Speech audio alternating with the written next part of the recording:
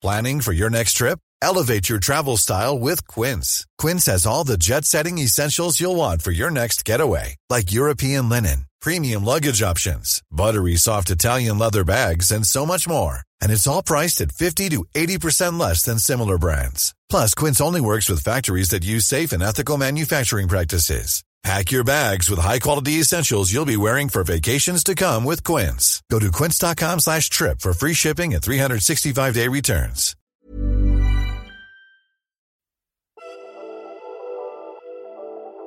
If you're able to create a great product that people have felt the impact of that, then ultimately, naturally, the money piece will play itself out.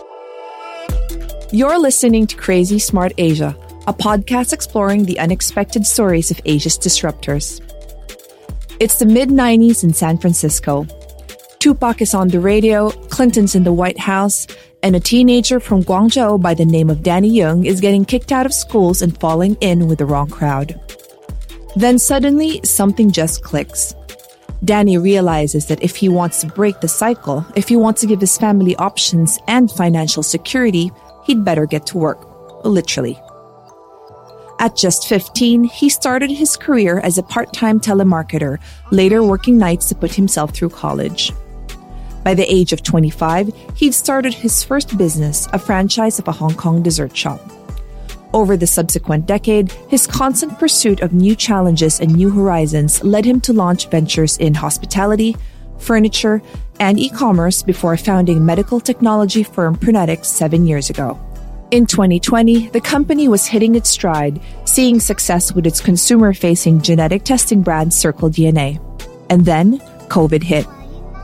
Realizing he had the labs, the talent, and the tenacity to help, Danny quickly pivoted the business. To date, Prenetics has conducted more than 6 million COVID-19 tests globally, helping to curb the spread of the virus and keep the world running during the pandemic. The company's success has led to breakneck growth and a surging valuation. In September this year, Prenetics announced it would become the first unicorn company from Hong Kong to publicly list, via a SPAC merger that will put the company on the Nasdaq at a valuation of $1.7 billion. So how did Danny go from underachieving student to trailblazing entrepreneur to Hong Kong's hero of the pandemic? What decisions did he take to put him on his extraordinary path? And now that financial security is far from a worry, what drives him to keep moving forward? In this episode, Danny Yeung discusses this and more with Gentise Lee Williamson. Here's our conversation.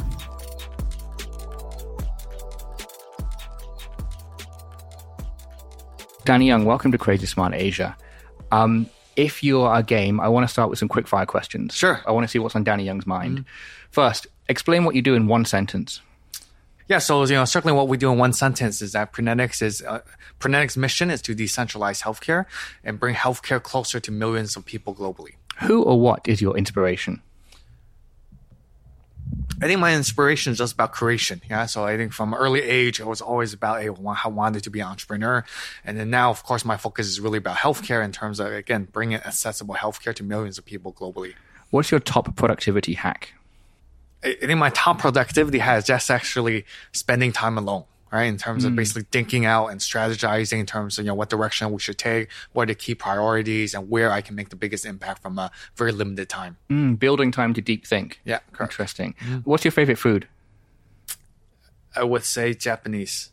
What's been the biggest moment of realization in your life? I mean, I don't believe there's just one moment, right? It's the same way I don't believe, let's say, entrepreneurship is just basically due to one key element, right? So I think it's a series of moments, starting from my first business at 25, my second business, my third business, fourth business, moving to Hong Kong wise, basically then of course, then starting Prenetics, right? So I think a lot of these moments are quite big, and certainly I think one moment leads to the other moment. Okay. What's the secret to longevity? I think being happy and smiling a lot, right? And being positive. I think these are really keys. Totally. How do you want to be remembered? Is it for that? Yeah, I think ultimately when you want to be remembered, Danny's always very positive minded, always thinking out of the box, and certainly always being very fair and neutral wise, right? Okay, quick fire round over, and now for the real questions. A lot has been written about you. So much so a lot of people may think they know you. Are they right? I'm going to ask you a deceptively easy question. Who is Danny Yeung?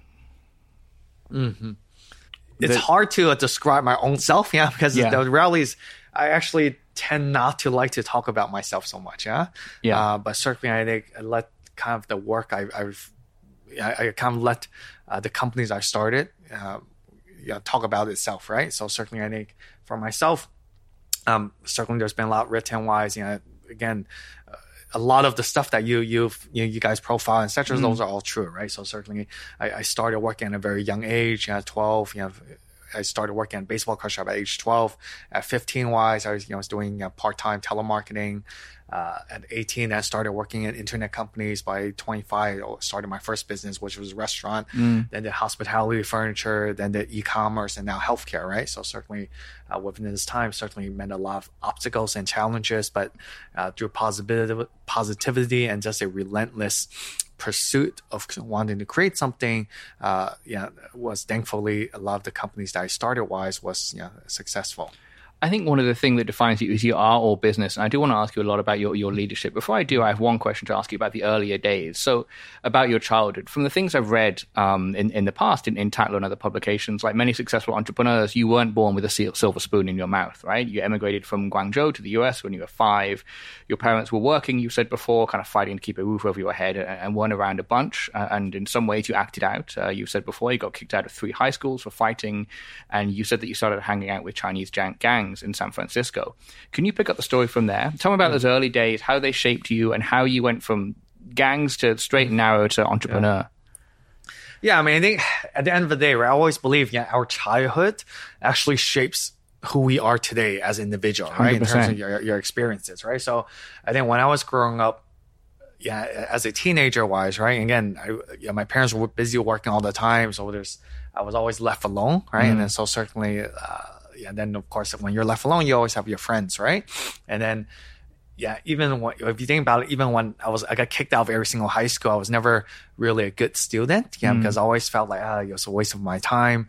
But every single year, I actually had to make new friends in high school, right? Right. And then so that always then have talk new people, I understand, who I should be hanging out with, etc. wise, right? So always having to reinvent myself as well, or being very adaptable.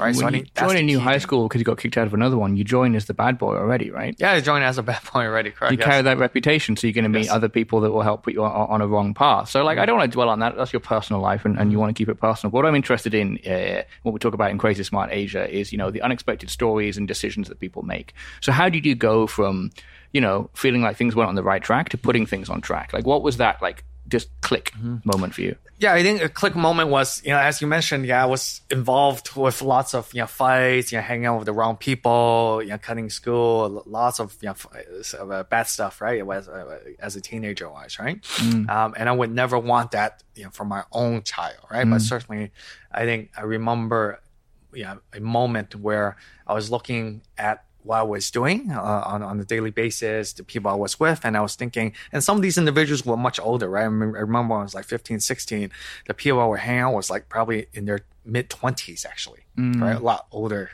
guys, right? And then they weren't really doing much with their life, right? And then I just made a decision one moment. I was like, you know what? Actually, the people I'm hanging out with is actually probably not good for my future, because if they were very successful, you could be able to tell, right? So I didn't tell that they were very successful. So this one day, I just completely cut out that part of friends or that circle from my life, and basically just adapted to a new environment, right? So there wasn't one trigger. It was just a sudden realization for you. It wasn't like an event that led to this. That was just a sudden realization that, hey, that's not, I was thinking about, I was maybe 15, 16 at the time. I was thinking out looking in the future, hey, at 25, 26, that's not who I want to be, right? Because I was looking at, if I was hanging out with these guys and et cetera wise, then I was like, if I was going that path, it would have been exactly who I was, which I wasn't really doing much.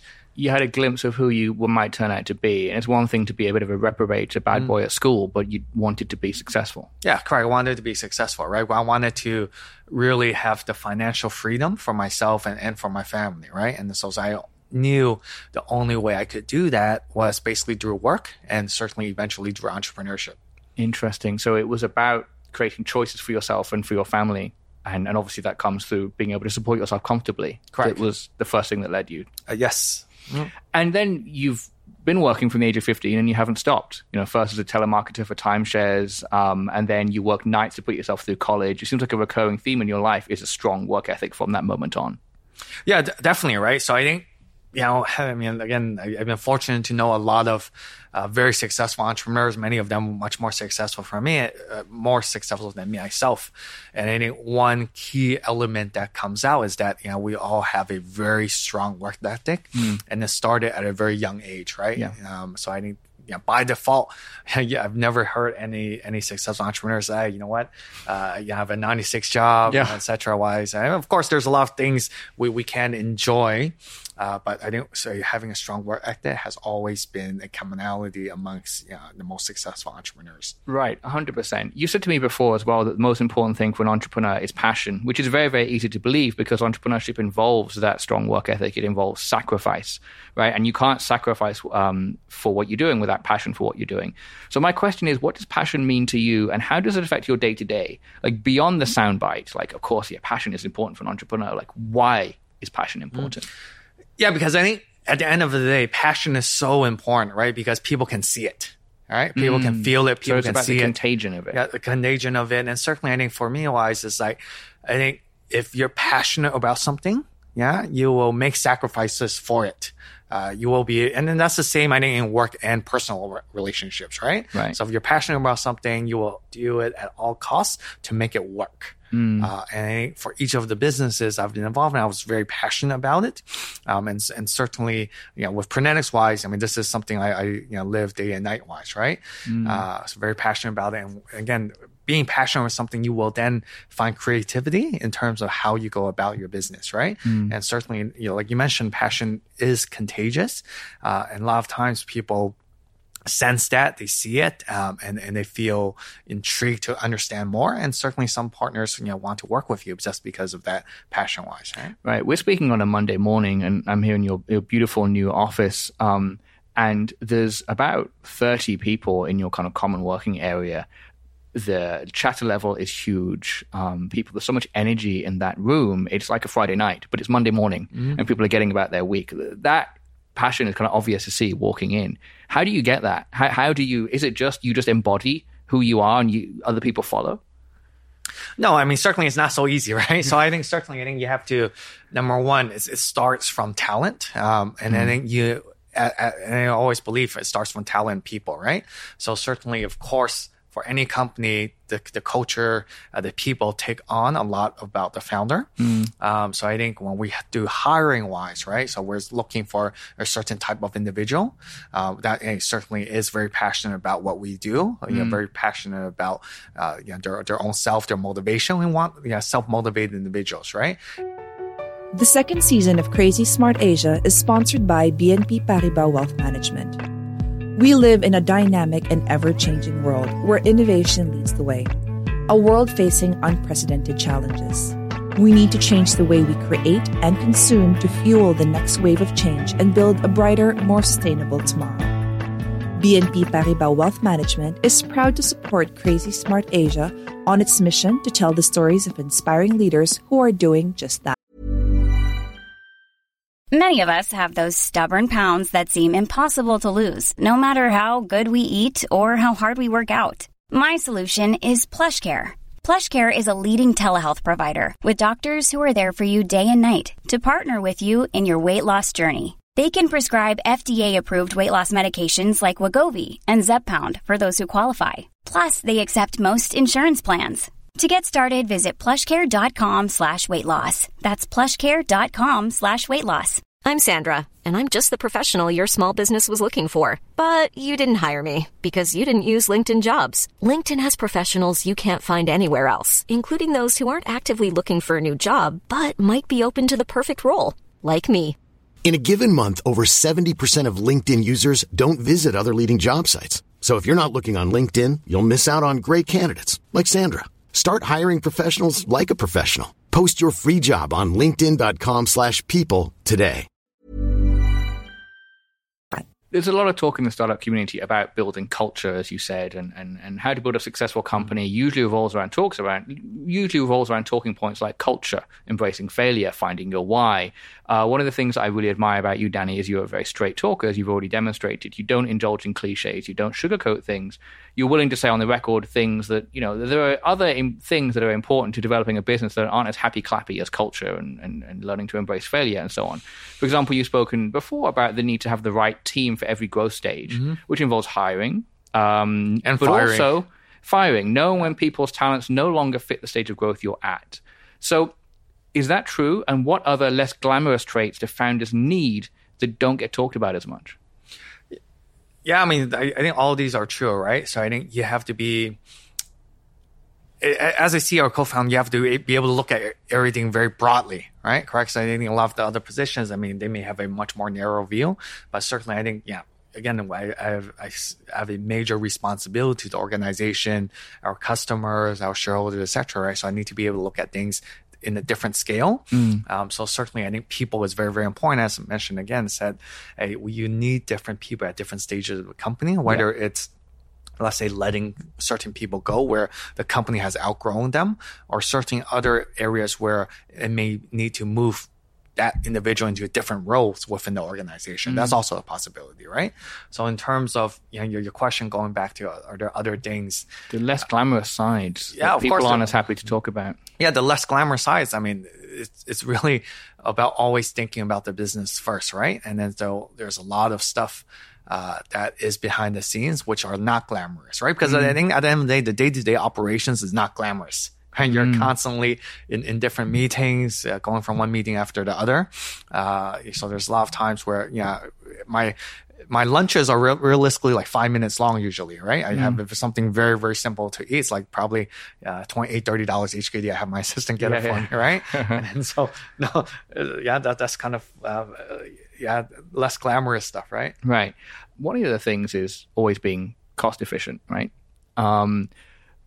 I commented and I complimented some artwork you had in the office just now, which was a very cool kind of Spider-Man thing. And I said, wow, that's cool. And I was like, is this a part of our whole theme you have? Like, are you a Marvel fan and this is like a childhood fantasy come to life? And you said, you joked. No, it was cheap at Stanley Market. Yeah. You were joking, right? No, I was not joking.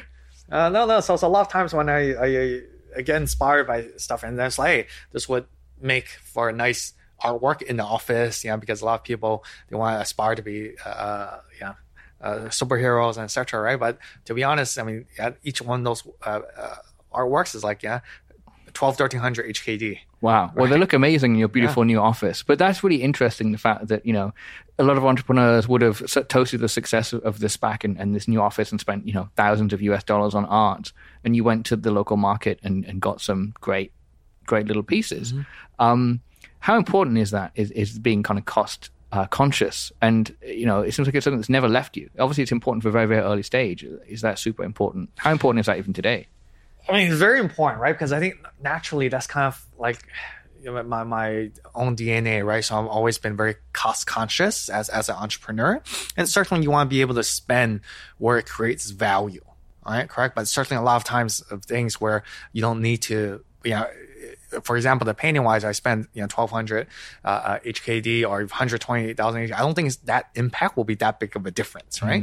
Correct. So I mean, certainly, I think even this office was where again we felt it was the right time to move into a very nice office where K11 with Adrian, et cetera, wise, because again, this was an investment back into our employees and team. So that's where we did spend, on the rent, the fit out, et cetera, wise, again, but we see it as an investment. Spend money where there'll be a return. Yeah, spend money where there will be a return, or it can create a difference, right? Still today, wise, I mean, even my personally wise, I hate to pay, $300 for corkage at restaurants, right? Right? Because I just feel like I get no value from paying corkage, right? Especially if I'm bringing a nice bottle of wine, yeah? Right. So a lesson for all the early stage entrepreneurs out there, being cheap is a virtue. I mean it genuinely. So I want to go back to my original question about passion. So, if your passion isn't for, a founding group of individuals, and if your passion isn't for the industry, you've pivoted a lot over the years, which we'll come to later. So where does your passion lie? What is it directed at? If it's not one particular industry, if it's not towards one particular group of people, is it growth? I think my passion lies around just seeing gaps in the market, right? I mean, identifying gaps in the market, and certainly, I think through my entrepreneurial career-wise, of course, now I have more options than when I first started, right? So when I first started, there's no way I could have went directly into e-commerce, directly into healthcare, because I just didn't have that type of business background. Correct. And then so that's why my first business, again, coming from pretty much nothing, was a restaurant, because that's the easiest way to get into business or entrepreneurship, right? And then as you grow, you learn and you develop, and then you identify different trends, etc. And then so certainly I think it starts with that. I see. So when you were in your mid-20s, no track record, no, much less capital raising ability, you went F&B because that's an easier hurdle. Yeah, it's an easier hurdle. And certainly I wasn't so good at it. Otherwise, I would have stuck at it, right? You couldn't have created Prenetics when you were 25 with no track record. Exactly, and no capital. Right? Interesting. What do you like most and least about the way you run a business? Like, what do you like most about yourself and least about yourself in the way that you are a leader? Yeah. I think I like the most in terms of running a business is that, again, I'm a very hands-on entrepreneur, so I work very closely with every single team, right? Especially at the early stages of a company, right? Because then at the early stage of a company, you have to pretty much have to do everything, from marketing, customer service, product development, even the science piece, understanding what we can develop from that science. So every single team I work very closely with in all the intricate details, right? So certainly I really enjoy that, because then basically you're able to see your product come to life. And when you do it product-wise, it touches every single department. Yeah. What are you trying to get better at? In terms of trying to get better at, it's actually time management, right? So certainly I think, and now at this stage of the organization, as mentioned, I've always been a very hands-on individual, right? And that works to a certain extent. Yeah. But because now, the challenge is, one of the challenges is that, we're growing very, very fast. We have, roughly about 800 plus employees right now globally, right? With a big business in the UK and Hong Kong wise, and looking to grow in the US and Southeast Asia.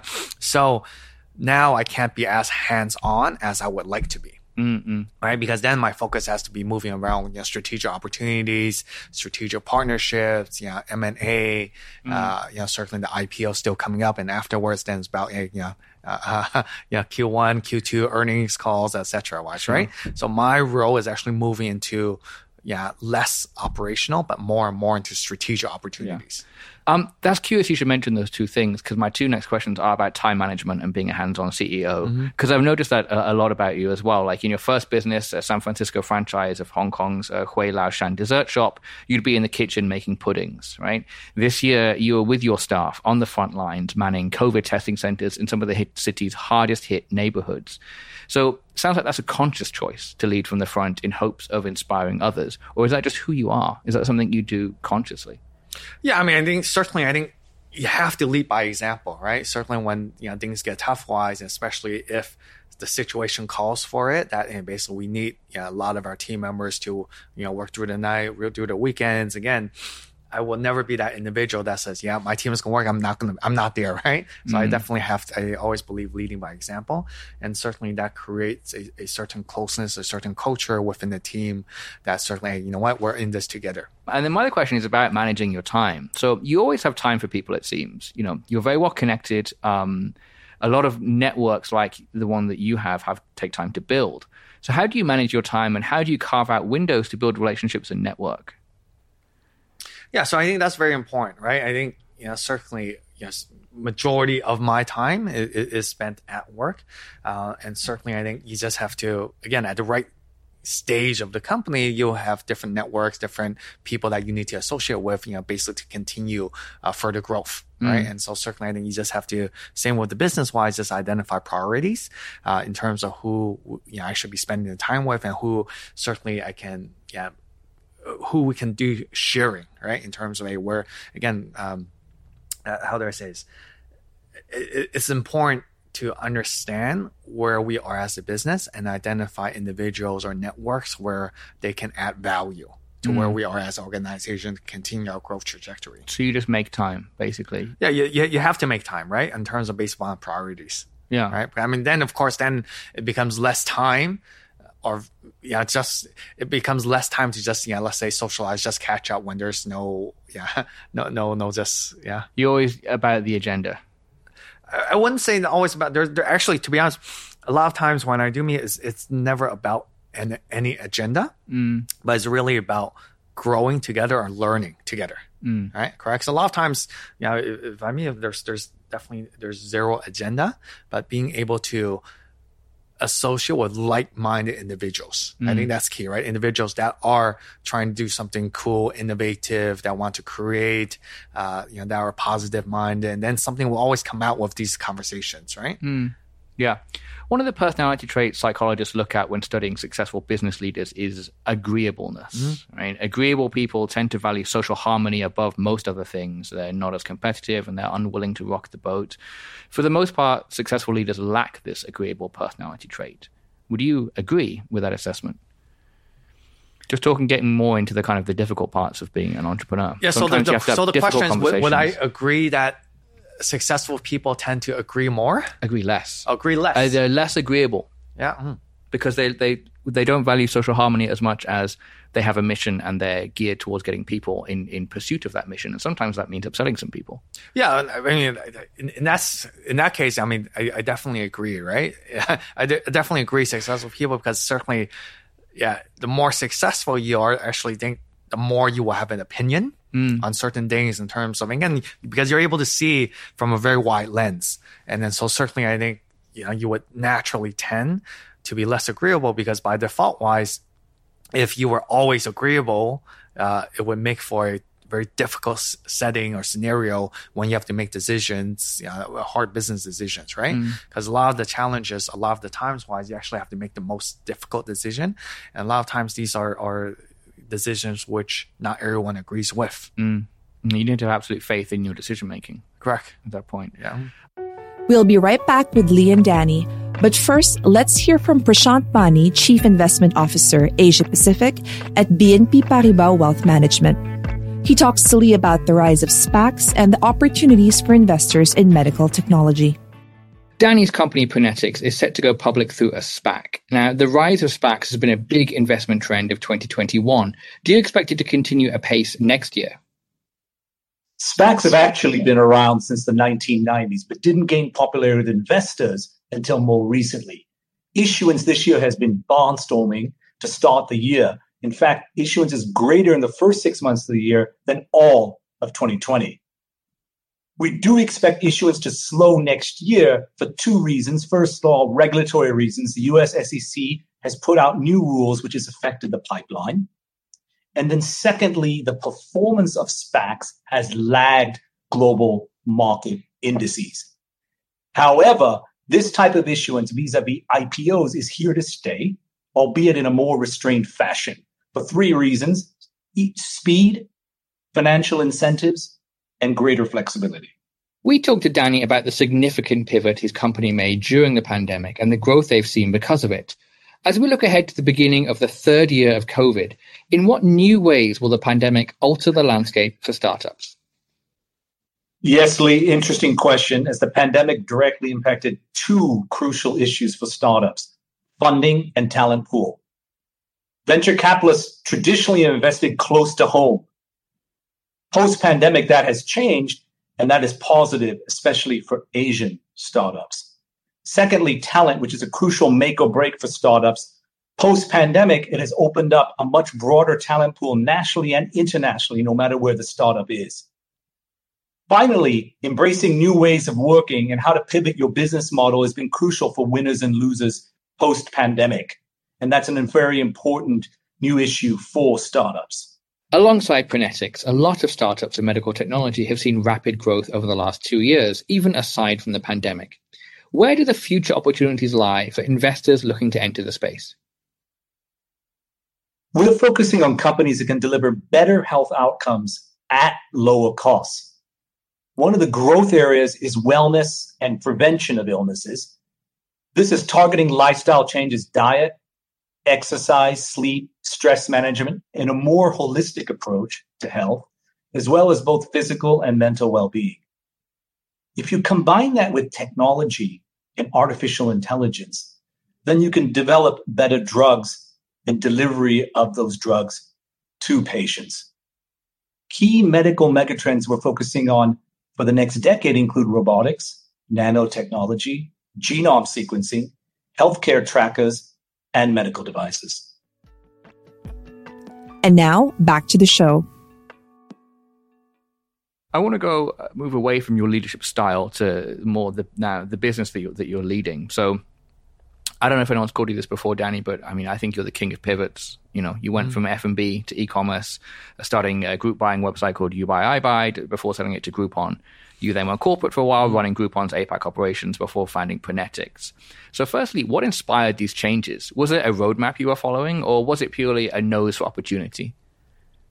I mean, there was definitely no roadmap I was following, right? Because certainly no one or myself could have predicted what would happen afterwards, right? After I started the company, right? Because, yeah, and to be fair, it could have been a complete failure as well, right? But I think it was just looking at the opportunity and certainly looking at was it the right trend? Did I have enough? So certainly, I mean, going back, I think it was just no roadmap, but just looking at identifying the opportunity and seeing if I had the recipe to create that. And then so along the pathwise, certainly there's been a lot of obstacles, but certainly I think looking at the bigger trend, because even in 2014, when I started Prenetics wise, people again, thought I was, quite crazy going from e-commerce to genetic testing, right? And even a lot of people early on, there's like, you don't know a single thing about this space. Right. And I'm not going to invest in you. Given my background, right? Yeah. But certainly, I think I've been able to figure it out along the way, and certainly been able to arm myself with knowledge, and connect with the right people, understand what are the key elements to be successful in this business. It would have been an easier road to profit, right? Start staying in e-commerce. Of course, there's less regulation, there's less on the line. It's an industry you already knew inside out. So, what made you decide to jump into digital health?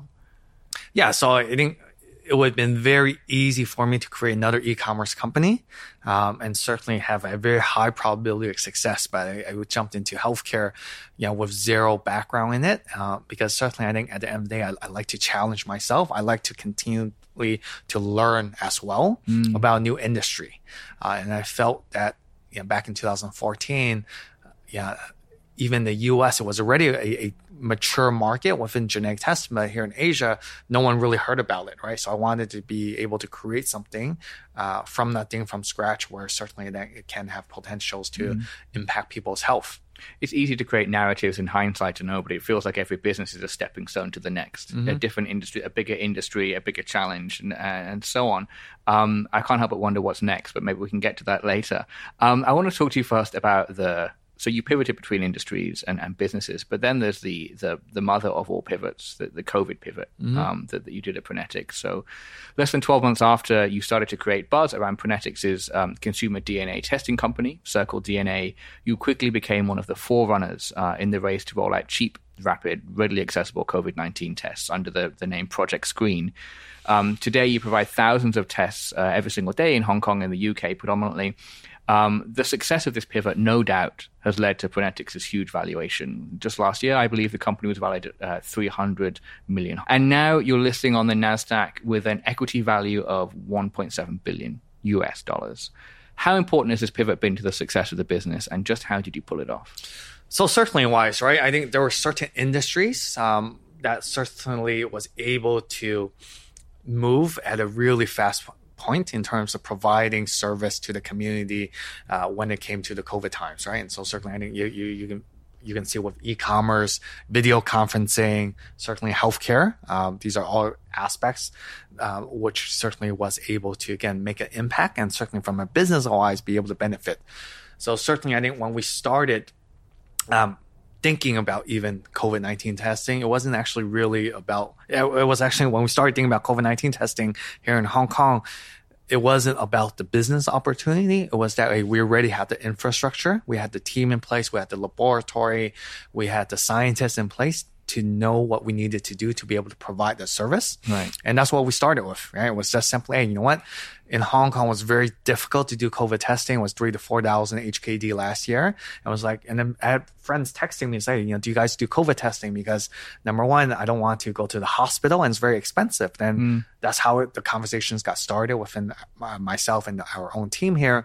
And then within I think probably 4 to 6 weeks, we then launched Project Screen, which basically made COVID testing here in Hong Kong from 3,000 HKD to 785 HKD, right? And at that time-wise, we're getting sold out on a daily basis. We're selling 100 test kits a day because we had the capacity constraint. Right. And we're sold out in 1 minute at 12 a.m. And initially, you weren't making a profit off of it, No, right? zero. It was all hands to the pump. Let's do what we can to fight this virus, because it's easy to forget now, knowing what we know. Nothing was known about this virus then and what the implications were. And so you took your expertise and your team and you created these tests. So it seems like purpose is one of the things that drove the rapid change. It wasn't like, oh, here's a profit opportunity. No, you it was were like zero. It was just pure about how can we do something from company wise. We're a Hong Kong company. How can we do something basically to basically enrich the community with rapid testing, where basically you didn't even need to leave your home. So how did that then evolve to become a huge part of your core business?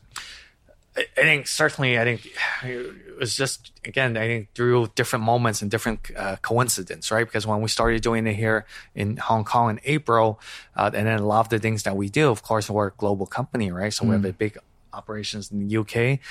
So we were fortunate enough to land the Premier League contract, which certainly that was big news at the time because, the Premier League certainly is a global organization, very, very high profile. And so certainly we landed the contract to actually help resume their season with COVID testing across their 20 clubs, media, player, and coaches, right?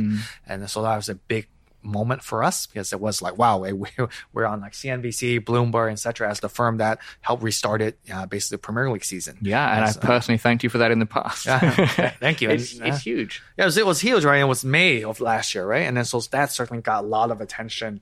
That, of course, led to additional private sector contracts with Carnival, Disney, a lot of the other private sectors, right? This comes from building a network, right? Yeah, it comes from building a network. And certainly it also comes from having a successful track record in terms of servicing. And then basically other companies see it because when private or even governments, their consideration, biggest country is they want to make sure that us as a service provider, organization can provide the full end-to-end solution, not just the laboratory side of things, right? It's the digital solution, the registration, the logistics piece. And so we do all of that in-house. And so certainly, of course, then that led us to getting a big contract with the Hong Kong government last July to test all the restaurant workers. Because I think in Hong Kong, that was the first community testing event where Hong Kong government said, at that time we're going to test all the restaurants, 16,000 restaurants, 300,000 staff in Hong Kong, right? So that's where we were basically working 24/7 to do that testing within the team. So in a way, it was a completely even playing field. No one knew anything about COVID testing. No one knew anything about the scale the pandemic would hit, and so it was like fastest mover wins. It was the fastest mover, and then certainly I think we've also made sure that even though we move fast, you have to make sure, given the severity of the results, that we need to put in place very strict quality management systems. Another obstacle you had to overcome was managing this rapid growth, right? Yes. What are some things that you learned on the way while doing that? Not everyone wants growth, right? Correct? So I think that's key, right? So I think there's certain employees where certainly, of course, they're like, hey, this is too much for me. And they don't want to be associated, or they don't want that lifestyle of a growing company, right? And so certainly, I think for those individuals, then of course, then it's. I mean, for us wise, of course, growth has always been one of the key elements of our DNA, right? That we want people that want to continue to grow, right? That want to be excited, that want to provide something so valuable for our community. So I think a lot of our team members are very excited, but certainly again, there's some individuals that are not excited about growth. And certainly then you learn through this phase of growth, who are the people that are going to stick around when things are really tough, and that you have to have a lot of resilience to work through it. Right? How did you deal with those that weren't on board, and what did you learn that would impact how you would deal with that again if the situation came up? I think, to be honest, because we were growing so fast, right? I mean, we were hiring people, hundreds of people on a weekly basis, correct? Part-time, full-time, etc. wise, right? You just don't have time to deal with that in terms of the individuals that weren't on board. You needed everyone to be on board on this thing for it to fully work, right? So I don't think we would have done anything differently. That's just, I think as an organization, we can't make everyone happy, but for the individuals that are on board, that have been able to go through that, then certainly now today, as part of our company trajectory, and maybe as part of the IPO, etc., we have lots of individuals that are highly rewarded for their efforts. So it sounds like what you're saying is you're very clear and like, here's the train. I want you to jump on board. For those that don't want to jump on board, there's the door. Yeah. I mean, wouldn't put it bluntly like those terms, but certainly I think, we're definitely going to grow, right? We definitely need to do this, not just from a company perspective, but we felt that we had the sense of responsibility, given that we had the infrastructure, right? And then testing was so critical to being able to identify cases out of the community, right? I mean, sure. Now we've done, over 6 million COVID-19 tests alone in the last 14, 15 months, right? And within that, of course, we've isolated thousands of individuals which have otherwise would have gone undetected in the community, right? So certainly we had a sense of purpose and responsibility needed to do everything that we can. So I want to ask a couple of final questions about what's next. So you said at the beginning of our conversation that you were inspired to work hard and to become an entrepreneur by wanting to create opportunities for you and your family. You're not a flashy guy. You look at your Instagram and it's all the business. There's no jets, there's no private islands, there's no $1 million jewels. After this listing, your personal wealth will grow substantially. So what will keep driving you after that? You have enough money to be comfortable to have options for the rest of your life. So what will keep you coming into work and working like 20-hour days? Yeah, so I mean, certainly, again, a few people have asked me this, right? So certainly, it's not going to change my own personal lifestyle, right? I mean, I pretty much can guarantee I'll still be eating $30 HKD lunches. Right? So that doesn't change, right?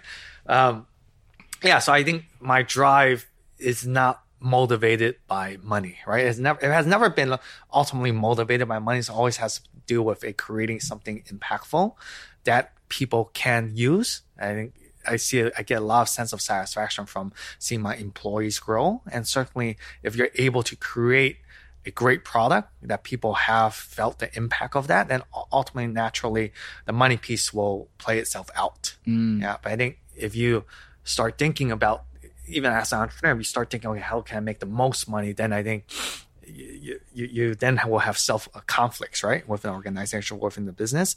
So I've always looked at it, hey, you know what? Certainly, again, it does put me into a more of a comfortable spot, but certainly I think money has never been my driving force, right? So it's always about creating something of impact.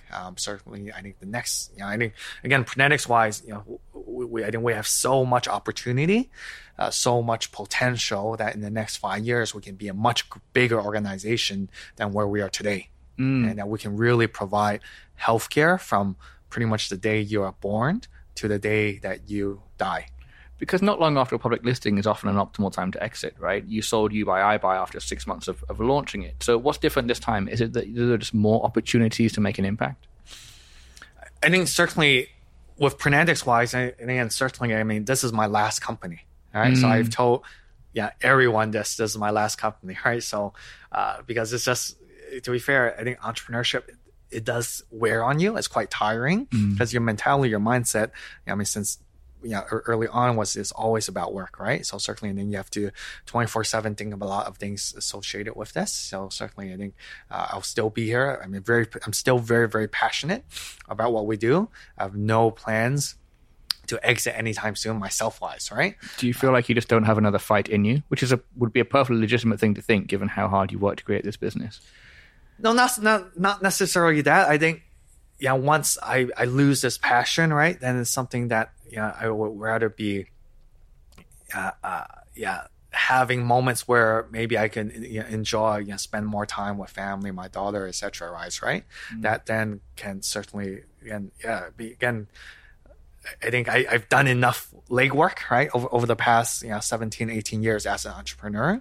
That certainly I think it's maybe at the right time wise. Then certainly when I feel I can't make any more of an impact, then certainly I think that's when it will be the right time. So when is enough enough?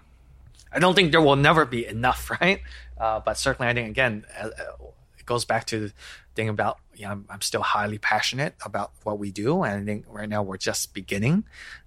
So certainly, I think there's still a lot of opportunity for us to, not just be Hong Kong's first unicorn. I mean, it could be, Hong Kong's, we want to turn this basically to a decacorn, right? I think that's the opportunity in the next 5 years for us. Last couple of questions. You reach a huge amount of success. A lot of people will want to get to where you are right now, the citizen chair that you're sat in at the moment, and they won't get there. What's the difference that's got you to where you are today? I think certainly, going back to our conversation, right? Certainly, I think the difference is, again, I had a childhood where I was constantly being in a new environment and I always had to constantly reinvent myself and be very adaptable, right? And going back to where I feel my keys to success-wise, again, going back, you have to have a lot of passion for what you do. You have to have a lot of resilience in what you do. Because there will be a lot of ups and downs and and throughout the journey, there will be many times where you want to give up. But certainly you have to go through that. And there will be a lot of times where not everything is operating at the most optimal, and you have to have team, and there's a lot of stuff on a daily basis you have to do, and you have to have a very high resilience. And certainly lastly, as mentioned previously, was that you have to have a strong sense of humility, that you're always constantly willing to learn, grow, regardless of where you are today. Resilience, humility. If our listeners take away just one insight from this conversation that will help them build a better world, what should it be? Just doing something, going back, just doing something where, you are creating impact and identifying where that gap is. Danny, thanks so much for joining us. It's been a great conversation. Thank you, Lee. That's it for another episode of Crazy Smart Asia. If you've enjoyed this episode, don't forget to subscribe wherever you're listening to this. And please do leave us a rating and a review if you can. Next week will be the final episode of Season 2. Lee will be talking to actor, musician, and entrepreneur Nadine Lustre about childhood fame, personal setbacks, and how we need to change the way we talk about mental health. Until then, try to remember, you want to be able to spend where it creates value. I'll see you next week.